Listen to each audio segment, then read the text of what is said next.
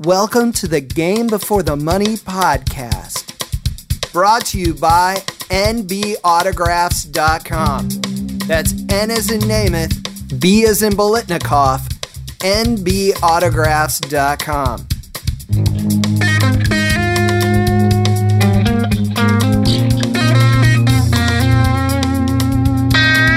The Game Before the Money podcast.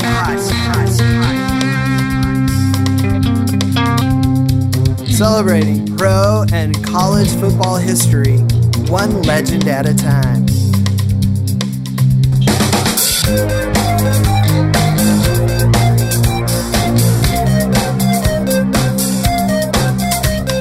Hi everybody, welcome to the Game Before the Money podcast, presented by nbautograph.com.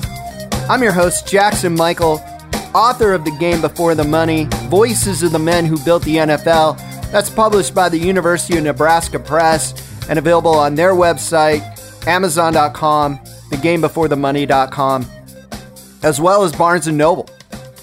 And also, I'm writer-director of We Were the Oilers, the Lovely Blue era. That DVD is available on Amazon and thegamebeforethemoney.com as well.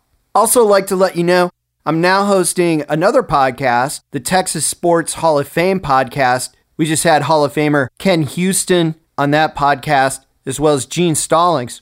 A lot of great Bear Bryant stories in that Gene Stallings podcast, and a really great look at Pro Football Hall of Famer Ken Houston in that episode. So please also check out the Texas Sports Hall of Fame podcast. Going to start out this episode of the Game Before the Money podcast with a trivia question. Who is the only person to win the Heisman Trophy and play in the Final Four? There's only been one person to do that. Charlie Ward is an excellent guess.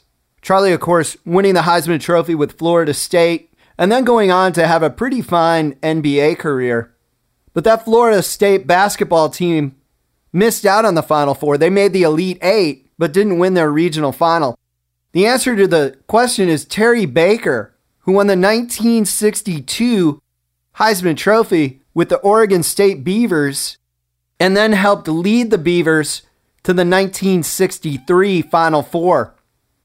And Terry Baker's experience as a senior might be the most amazing senior year anybody has ever had. And I'm not just talking about statistically, because of course, you have to have great stats to win the Heisman Trophy.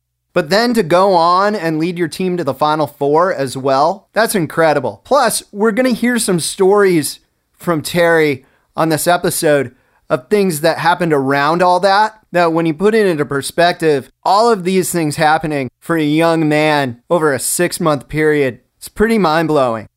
And it's going to be a lot of fun reliving that experience with Terry Baker today on the show. And we'll kick things off by hearing Terry talk about what it was like to grow up in Portland, Oregon in the years following World War II. I assume like growing up in any other city. You know, I was the youngest of 3 boys and raised by a single mother. Went to a good grade school, high school, and we weren't wealthy by any means, but we made do, and my mother did a great job in getting us all graduated from high school and through college. Like many American kids, Terry started off playing sports informally around the neighborhood. Being the youngest of 3 boys, I naturally kind of followed the lead of my older brothers. But one brother was 7 years older than I was, and the other brother was 2 years ahead of me. We were very, very close. And anything he did, I tagged along behind and did also. That was our source of play in those days. Things are a lot different today. I don't know if everywhere in America is that way, but I suspect it pretty much is that things weren't so structured then. Your parents weren't taking you everywhere all the time, planning your schedule and everything. And with my mother working, we were just left to go play on our own. That's what you did. You got involved with other kids and you played. And whatever the season was, we played that sport. Terry later became a standout athlete at a high school that had a standout athletic program. The high school I went to was nicknamed as the School of Champions, and we won state championship in football. We won it in baseball, track, and we were kind of a powerhouse. And I played 3 sports there. It was all state in all 3, football, basketball, and baseball, and it couldn't have been any better. Amazingly, off of my senior team, we must have had 6 or 7 kids that ended up playing the equivalent of Pac-12 football. Obviously, one of those kids went on to win the Heisman Trophy, but another one of those kids had a pretty good football career as well.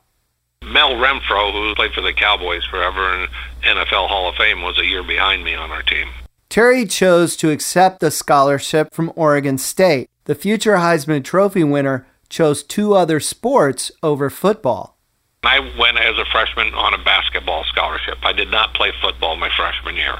And I was going to play basketball and baseball. And then in the spring, my freshman year, all our games were getting rained out. Tommy Prothro was the head football coach at Oregon State. His dad, Doc Prothro, had won the 1924 World Series with Walter Johnson and the Washington Senators. Tommy also was a great athlete and played for the Duke Blue Devils in the 1942 Rose Bowl against, ironically, Oregon State. Those of you who have read The Game Before the Money might remember that Tommy Prothro was the Rams coach who drafted Jack Youngblood and the Chargers head coach who drafted Louis Kelcher. He was good at spotting talent. Prothro knew Terry Baker's football skills and hoped to get him to join the Oregon State football team. He had asked me if I would just attend a meeting of the football team before spring practice had started, and they were a single wing type formation they ran at that time. He was a disciple of Red Sanders from UCLA. I went to the meeting, and there on the depth chart on the blackboard, he had me as a second string tailback already. Terry decided to play football rather than baseball, but a single wing offense going into the 1960 football season? That sounds a little antiquated, doesn't it? That's a very true statement, and we shifted to the T formation then my junior year, and it wasn't solely because of me. It was largely driven by a fact that I've heard Prothro say that they were having a hard time scheduling teams because they didn't want to play a single wing football team because that's the only time they would play one all year, and they didn't want to have to prepare for it. Still, in 1960, Terry's sophomore season, Oregon State ran a single-wing offense. They opened the season at USC. Terry shares with us his memories of the game played at the LA Coliseum. That's the first football game I'd played in since high school.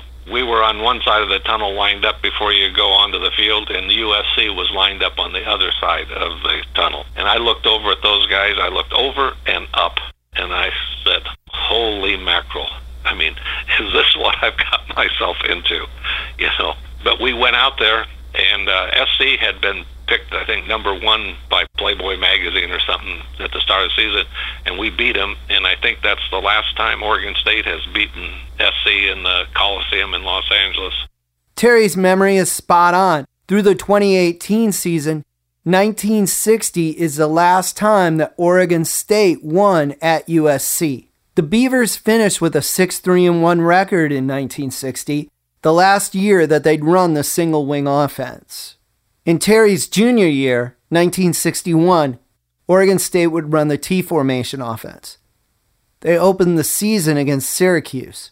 The Syracuse roster featured future Pro Football Hall of Famer John Mackey and 1961 Heisman Trophy winner Ernie Davis. We played them up in Portland. They beat us. We didn't play real well, but of course we had just switched to the T formation, and I think, you know, there was a little bit of a shakedown cruise on that for us. But Ernie Davis played well, I remember that, and more, I remember that by the time the end of the following year when I won the Heisman Trophy, he had already passed away.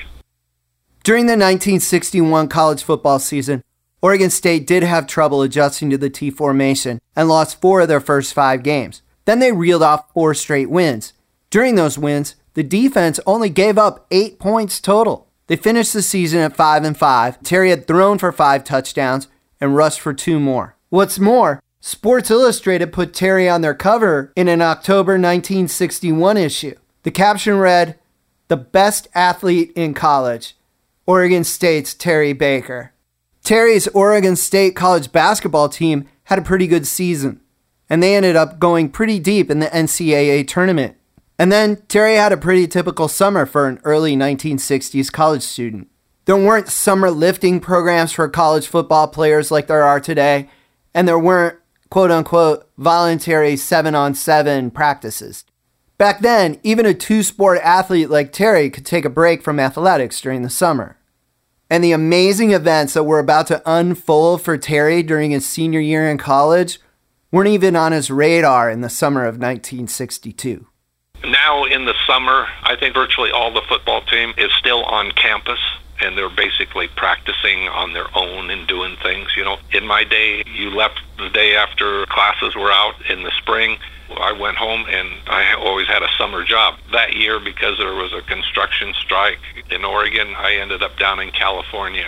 I got a construction job down there and stayed at a friend's house. You know, it was just a normal thing, and I came back, and you know, you show up 2 weeks before school starts, and we started practice, and I figured we'd have another season like the year before. Oregon State started out the 1962 season at 2-2, so it did probably seem a lot like the previous year in Corvallis. But then the Beavers ran off 6 straight wins to finish the regular season at 8-2, and they earned an invitation to the Liberty Bowl to face Villanova. Everything pretty much went right. I mean, not everything went right, and some things with another twist here or another play there, we would have had even a better season. In 1962, Terry threw 15 touchdown passes, tied for tops in the country. He also ran for 9 touchdowns, meaning he accounted for 24 touchdowns that season. And basic math tells us that's more than 2 a game. And that's a good segue into telling you that Terry Baker was an engineering major and didn't just deal with basic math. So one day, Terry's sitting in class like any other engineering student. And that's when things in Terry Baker's life were about to get super interesting. This sounds like it's almost hard to believe, I imagine, from your perspective, but it never even crossed my mind winning the Heisman Trophy until I was sitting in class and somebody came and said that the athletic director wanted to see me, and they got me out of class. And I walked across campus and showed up in the athletic department, and they said, there's a phone call for you here. And I got on the phone, and somebody told me that I've won the Heisman Trophy. And I said, well, thank you. And they said, we'll be arranging for you to come back to New York. I said, fine. And then I went back to class. And that's how Terry found out he had won the 1962 Heisman Trophy. No television gala, no big media outlets guessing who's going to win the Heisman.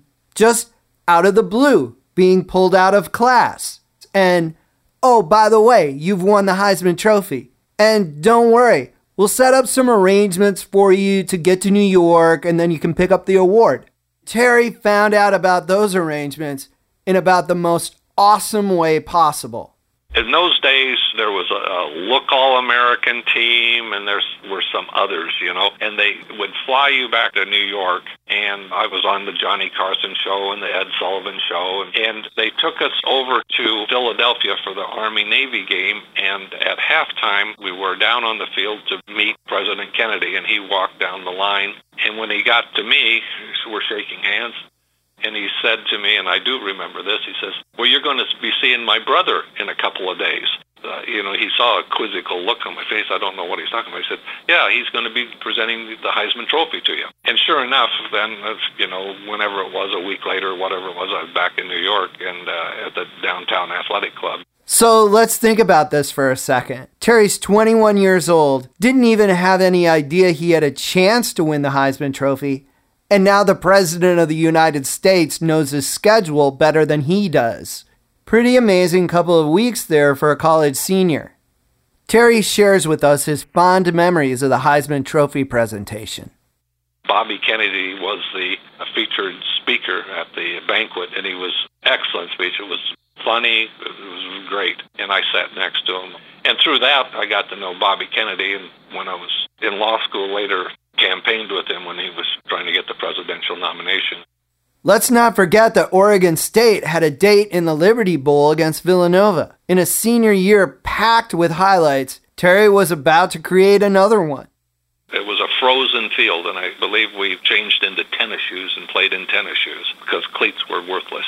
They had punted, and they downed the ball on the 1-foot line. I do not know who called the play. Tommy Prothro and I have discussed this many times afterwards of who called the play, whether he had sent it in or I called it. And other people are taking responsibility for having called the play. But it was basically a rollout run by me, which in my opinion was a bad call by anybody to make, whoever made it, because you run the risk of being tackled in the end zone. Okay, so it's first down on the 1-foot line. Somebody, nobody's quite sure who, has called a rollout. It's a scoreless game at this point. But hey, let's give it a shot and see what happens. After all, we've got the Heisman Trophy winner Terry Baker running the ball. And sure enough, I ran it, and one or two people did hit me in the end zone, and it would have been a safety, but they missed the tackle or slipped away, and I got around the end, and another tackle missed me in one of their defensive backs, and then it was just clear sailing all the way down the end of the field for the touchdown. Touchdown, Terry Baker. A 99-yard rushing touchdown. Now, there's no way to break that record. It still stands tied as the longest rushing touchdown in NCAA history. Not only that, it won the game. Terry's 99-yard rollout touchdown was the only point scored in the game. Oregon State won 6-0. The thing I also remember of that game was afterwards, I was so sore, from falling basically on, we might as well have been playing on concrete. And the rest of the team went to New York. Prothro had arranged that for them to see New York City, and because my guess is none of the players on the team had ever been to New York. But unfortunately, I had to go back to Portland by myself, and got to Portland, then immediately went to the next day, somehow got down to Corvallis, and I can't even tell you how I got there. I didn't have a car or whatever, but I got to Corvallis, practiced with the basketball team one day, then we back to Portland and flew back to Kentucky to play in the Kentucky Invitational. Then I was into basketball season. That's right, basketball. After all, Terry originally came to Oregon State on a basketball scholarship. By the time Terry rejoined the basketball team after the Liberty Bowl, Oregon State had already played 4 games, and they were 2-2. The Beavers then won 10 of their next 12 with Terry in the lineup. In the meantime, Sports Illustrated put Terry on the cover again as the 1962 Sportsman of the Year. 1962 was the year that Wilt Chamberlain scored 100 points in a game. Sonny Liston had won the heavyweight championship from Floyd Patterson. Bart Starr led the Green Bay Packers to their second straight NFL championship, and the running back Jim Taylor gained almost 1,500 yards rushing that year. And all you Los Angeles Dodgers fans out there might be eager to point out that's the year that Maury Wills became the first player in the modern era to steal 100 bases in a season. But Terry Baker bested them all for Sportsman of the Year in 1962. And also in the meantime, Terry had become the first overall selection in the NFL draft by the Los Angeles Rams. He wasn't finished enjoying being a senior in college yet, however. Remember, there was still basketball to play. Oregon State would make the NCAA basketball tournament and win their Sweet 16 game over San Francisco. They had to wait and see who they would play in the regional final. We had played in the Final 8 over in Provo, Utah the previous year. We were beaten by UCLA. Then the next year, it's deja vu all over again. We're there, and USF is there, Arizona State, I think it was, UCLA and us. And we win the first game, and then Arizona State with Joe Caldwell was their big guy, playing UCLA in the second game, and we watched the first half of that game, and Arizona State was blowing UCLA out of it. We left after, and I thought, my God, do we have to now play a team that can blow UCLA out when UCLA beat us the year before? And so we come out the next night, and we basically blow Arizona State out. That's how we made it to the Final Four. It's important to take a moment to mention Oregon State's basketball coach at the time. His name was Slats Gill. He started coaching the Oregon State basketball team in 1928. 1963 was his second trip to the Final Four. Oregon State fell to the University of Cincinnati in the national semifinal. Cincinnati then was defeated on a last-second shot by Loyola in the 1963 National Championship game. That game was the first national championship to be broadcast live on national television. There just wasn't as much hype, All your games aren't on TV back then, those days. Even in football, you're lucky if you're ever on TV. There was 3 networks, and that was it. ABC, NBC, and CBS. I don't even remember that much hype on who's going to go in the draft or anything like that. As I mentioned before, Terry was the first overall draft choice in the 1963 NFL draft. He was also drafted by the American Football League's San Diego Chargers.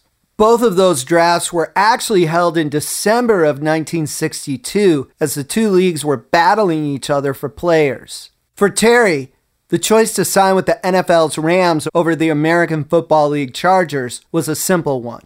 The other league had just started, the AFL at that time, but it was just getting off the ground. In my view, I didn't even know if it would be around financially in a couple of years. So if I was going to play pro football, I wanted to be in the NFL. Of course, the bad part about it is the last place team gets the first pick, and so the team wasn't very good at that time. Terry also tells us that the team facilities weren't very good either.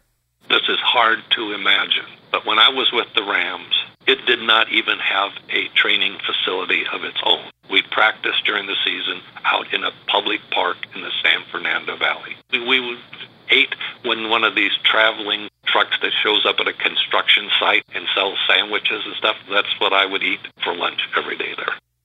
Wow, so imagine operating a food truck in 1960s Los Angeles, and lined up outside are Heisman Trophy winner Terry Baker, Roman Gabriel, Deacon Jones, Eddie Metter, Rosie Greer, Merlin Olsen, all of them.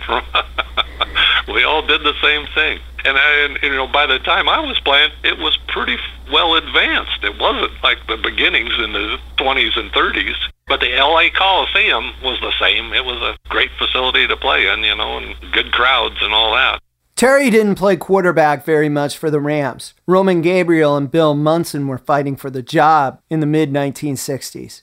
The Rams integrated Terry a bit into the offense, rushing and receiving. Terry's biggest play in his pro career was a game-winning touchdown against the Chicago Bears in Week 2 of the 1965 season.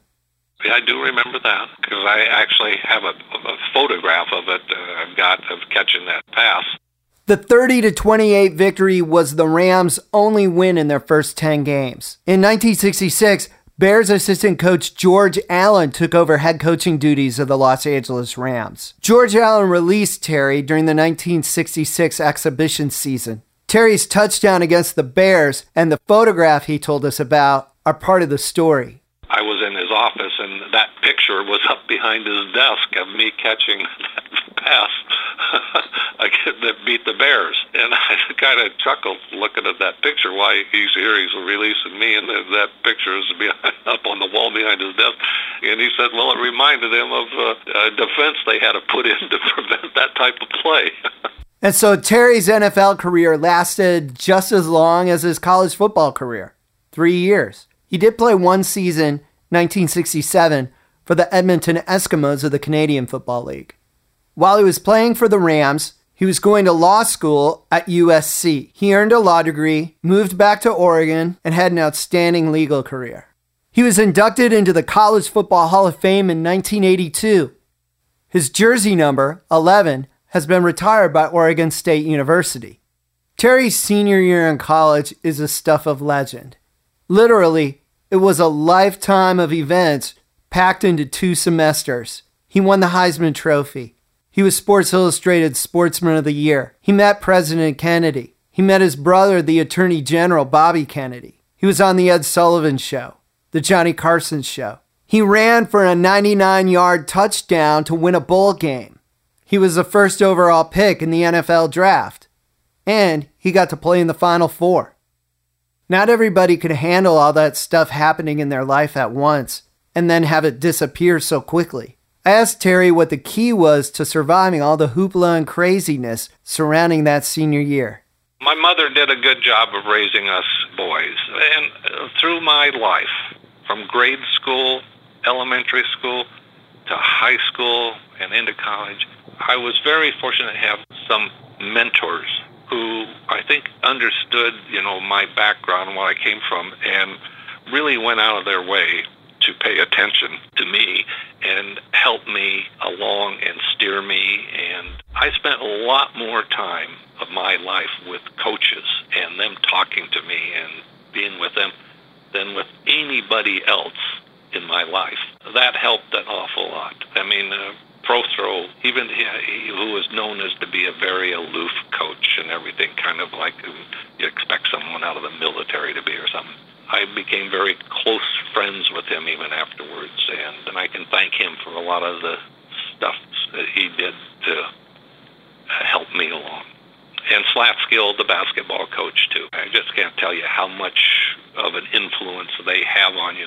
And when you see these coaches on TV and everything say, we're building character and everything like that, some of them are. Some of them really care about the type of kids that they have on that team and how they conduct themselves and the type of person they will become. Terry also wanted to point out the importance of team sports. Team sports are a wonderful thing, I believe, for any individual to participate in, because what you get when you play with a team sport is, number one, you meet and become very close friends with a lot of people, and you succeed and you fail together with them, and you pull yourselves up and you do it all together. It's a great experience, and I'm lucky that I got to do it. A special thanks to Terry Baker for interviewing for our program. Thank you for listening to this episode of the Game Before the Money podcast, brought to you by nbautographs.com. That's N as in Namath, B as in Bolitnikov, nbautographs.com. Please subscribe to our podcast and visit our website, thegamebeforethemoney.com.